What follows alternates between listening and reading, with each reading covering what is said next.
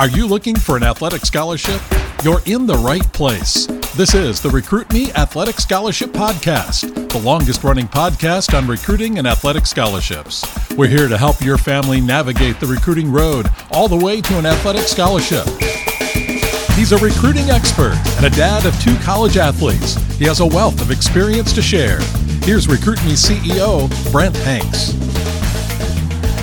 Welcome to episode 349 of the Athletic Scholarship Podcast. I'm your host, Brent Hanks. The Athletic Scholarship Podcast is the world's longest-running recruiting education podcast, and I'm proud to give you 15 minutes weekly of recruiting information that will help change your athletic scholarship future. The Athletic Scholarship Podcast is just one of the many free and inexpensive recruiting resources in the Recruit Me toolbox. Go to recruit-me.com to get all the past Athletic Scholarship Podcast episodes.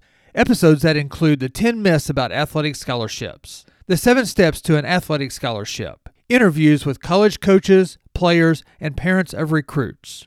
You can also get the free Recruiting Power Pack and sign up for their free Recruit Me monthly newsletter. On the resource page, you can get the Athletic Scholarship Playbook and the Athletic Scholarship 24-month Planner and Journal, both books written by the Recruit Me founder, John Fugler. The ultimate step-by-step recruiting resource is the Recruit Me 3.0 Athletic Scholarship System. It's only $39. You get a 200-page manual, workbook, and worksheets that will walk you through your own recruiting process. Go to recruit-me.com right now after you listen to this episode. If you have listened to past episodes of the Athletic Scholarship Podcast, you know that I have created episodes from a recruiting subject that I found on social media. So I was flipping through Twitter and someone had retweeted an interview on the Mylett podcast and YouTube show. The interview was with an ex-Major League Baseball star and now an MLB network analyst. I didn't do a good job bookmarking the tweet, so later I had to search for Sean Casey, and I found the interview on the YouTube link. The Mylett show had named this episode, How to Overcome Rejection and Failure and Win, Sean Casey and Ed Mylett. I also found the podcast version aired on November 22nd of 2022. On Twitter, a small snippet of the interview highlighted a portion about Sean getting no attention from college coaches when he was in high school, and that's what led me to pursue the rest of the interview. Let me give you a brief rundown of Sean Casey. Casey played 12 years in the major leagues, batted .302 in his career with 5 teams, and is in the Cincinnati Reds Hall of Fame. He was a 3-time All-Star. He grew up in the Pittsburgh area and was a student athlete for the Richmond Spiders in college. For the Spiders, he was named a freshman All-American and second-team All-American in his junior year at Richmond. He picked up the nickname the Mayor in pro baseball because he talked to everyone, and some players thought he was campaigning for a mayor's office. The interview started with an introduction and some banter between Casey and Mylett. Then Ed asked about Sean's beginnings in baseball, and Sean dove into his freshman year of high school, and then after that, how there were not too many scouts or college coaches hanging around in the Pittsburgh area for baseball. Sean describes that he did not play much on his high school freshman team, and that he asked his dad to talk to the coach to see if that would help his playing time. His dad retorted with, "Hey Sean, the kid playing in front of you is not glaringly better than you, but you aren't better than him. You need to start being accountable for who you are as a player." So Sean and his dad made a deal. The deal was for him to hit at a local batting cage and also get some hitting lessons. Sean became driven between his freshman and sophomore year of his high school to get better so he could be a starter on the JV team his sophomore year. His work on hitting, as he said, compounded daily, and he started on the JV team his sophomore year. In the interview, he doesn't mention playing club or summer baseball, but as he goes through his high school career, it is evident that after his sophomore year, no college coaches were contacting him. This part of the interview reminds me of the interview I did with a college basketball player, Quinn Nelson. Listen to episodes 297 and 298. Quinn played basketball with my older son, Parker, at Ozark High School. Quinn said that he didn't go play travel ball very much until his junior year of high school. He spent more time concentrating on his craft, which was shooting. Quinn said he shot 500 to 1,000 shots per day. Quinn just finished his college career at Southwest Baptist University, an NCAA Division II college. He holds numerous records like games played, minutes played, most career points, and most career three-pointers. Working on your game-specific skills early, your freshman and sophomore years, are important, and just playing games doesn't always improve your game for the future. Casey started to realize his junior year that he now wanted to play college baseball. His dad told him, "Preparation meeting opportunity. It would be a shame if the opportunity came and you were not prepared." Sean listened to his dad and took his advice to heart. This is sometimes a problem with high schoolers. They don't take to heart advice from adults, like coaches, mentors, and especially parents. Eye rolls are more common than actions. His hitting work turned Sean into a varsity starter his junior and senior years of high school. Another great lesson from Sean's dad was that Sean got to see and actually helped his dad send sales or marketing letters to his dad's clients. His dad would send out thousands of letters asking for clients to buy his products. He told Sean that if 3 or 4 clients bought, that they would have a good month and be able to pay all the bills. Sean then talks about that he had no college offers or even looks as he started his senior year of high school.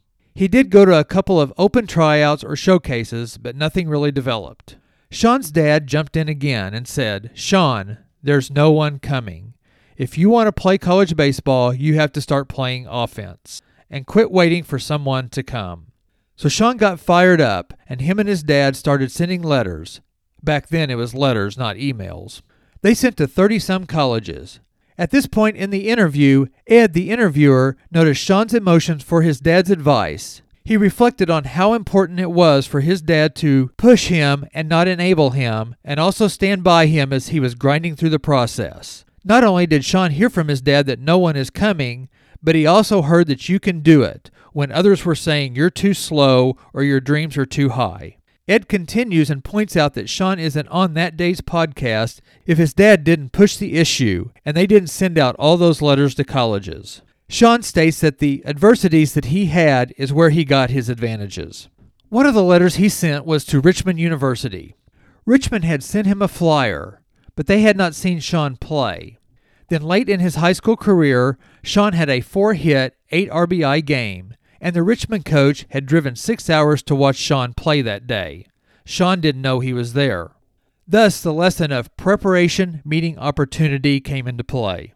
Sean talked to the coach, and the next day Richmond called back and offered him a $1,000 athletic scholarship to play baseball as a Spider. So Sean and his family had to figure out how to cover the remaining $29,000 a year if he wanted to go play at Richmond. Richmond ended up being the only offer Sean Casey received out of all the letters that he sent out. But all you need is one. Both of my sons sent emails to colleges. Parker did have many NCAA Division II offers and a few NCAA Division I looks, but it wasn't until he sent an email to Northwestern University inviting them to come watch him pitch up in a showcase in Joliet, Illinois, that the pieces of the puzzle started to fall together. An email to a coach showing up, a player performing well, a visit to the campus, and then an offer to play turned out to be a great educational and athletic opportunity for Parker's 4-year career at Northwestern. Other than COVID, it was a good time. Parker is now in graduate school at Northwestern, and he has an undergrad degree in economics. Sutton, my younger son, sent out emails to colleges at the NCAA Division III and Division II levels and the NAIA level.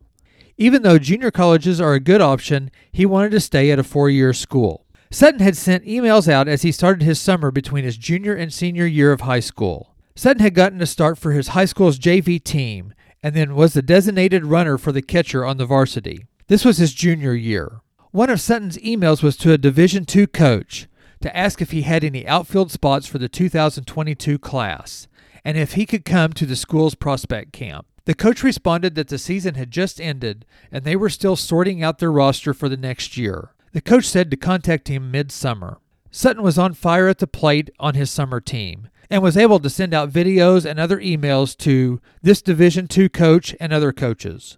So from those emails, late in the summer, Sutton attended that Division II team's prospect camp and performed well, running, jumping, hitting, and throwing his way to a campus tour and to an offer from the coach. Sutton had contacted 2 other colleges and arranged visits with them, one of them being the college that he is at now, Columbia College, an NAIA school in Columbia, Missouri. The neat thing about Columbia College is that it wasn't on Sutton's list initially. By having a list and research done, Sutton arranged with his club coaches to review his list and to get advice and hopefully a recommendation from them to these college coaches. The club coaches asked if we had considered Columbia College, and they thought it would be a good fit, and lo and behold, it was.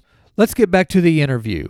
Ed, the interviewer, again got excited and points out all the dominoes that fell into place for Sean Casey. The dominoes that put him at that interview that day and also created a great career for Sean.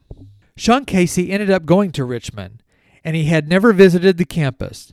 He showed up and made the starting lineup as a freshman and became a freshman All-American. And then he had a good sophomore year at Richmond, and he got to play in the Premier Collegiate League, the Cape Cod League. And then in his junior year, Sean proceeded to lead the nation in college baseball with a .461 batting average. Sean states that he remembered that 6 or 7 years earlier, he had asked his dad to talk to a high school coach about his playing time. And now he's a second-team NCAA Division I All-American at a mid-major baseball school.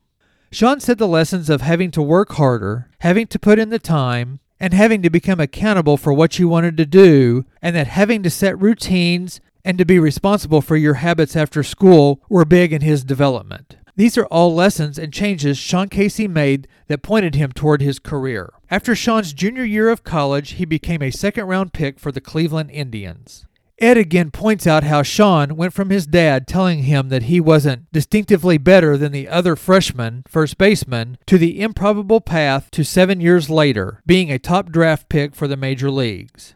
Then to buck the odds of making a major league team, making 3 All-Star games, and playing for 12 years at a high level. If you see Casey's swing, it looks like a natural God-given swing. But in fact, this interview points out all the hard work Casey put in developing his swing. Sean throws right-handed and has a beautiful left-handed swing unique to him. The rest of the interview is great. The first 20 minutes covers Sean's rise to the major leagues and gives you a great look at a scenario that could look like yours, the high school athlete, or your son or daughters. Sean's story can be overlaid to any sport at any level of play in youth and high school sports. There is not only a recruiting lesson, like go on offense, but there are many personal and family teamwork lessons from Sean's story. Recruit Me's whole premise is to be proactive, but to be proactive at the right times and in the right ways. Sean's story told that he wasn't pursued by colleges and that he pursued them late in his high school years. Richmond had sent a flyer or a contact, and Sean acted upon their interest, either their interest in only getting some camp money from him or his actual baseball skills, and then he took advantage of the coach's drive for 6 hours to see him play. And as I said, Sean did not know that the Richmond coach was there, and Sean ended up having a great game, not only at the plate, but probably in his demeanor and energy of play. So, what might have happened if Sean didn't hustle, or he threw a helmet? Things may have been totally different. I have a link to the YouTube interview on the Ed Mylett Show. Please watch and bookmark this interview for many great lessons about recruiting, and many more lessons about Sean's mental attitude and preparations. The interview, as Ed said in this episode, makes you want to run through a wall as you are inspired by different events throughout Sean's career. One of my favorites is how Scott Rowland explained to Casey at an All-Star game why Albert Pujols is so great. Another high point of the interviews is Sean explaining how 3 books influenced his performance and his life. The Art of Hitting 300 by Charlie Lau, The Science of Hitting by Ted Williams, and The Mental Game of Baseball by Carl Kuhl and Harvey Dorfman. Sean said he read parts of The Mental Game of Baseball almost every day, and later became friends with Harvey Dorfman. Breathing and the process, not results sections, were his biggest influences. No matter your sport, go and listen to this interview. I'll end this episode by saying that ex-Major League Baseball player Sean Casey had a normal and very familiar experience throughout his high school and recruiting journey. I think you can learn a lot through his experience, and with his hard work, his father's fatherly advice, and Sean's use of his resources that he took advantage of so that he could play not only a college sport, but be a professional in his sport and now in the media covering his sport. Don't forget to check out the links in the show notes and visit recruit-me.com for many free and inexpensive resources to help you in your recruiting journey. If you are new to the Athletic Scholarship Podcast, thank you for listening. And if you have been listening, also thank you. And be sure to share the Athletic Scholarship Podcast with another student athlete or family that could use some recruiting advice. Join me next Tuesday for the historical 350th episode of the Athletic Scholarship Podcast.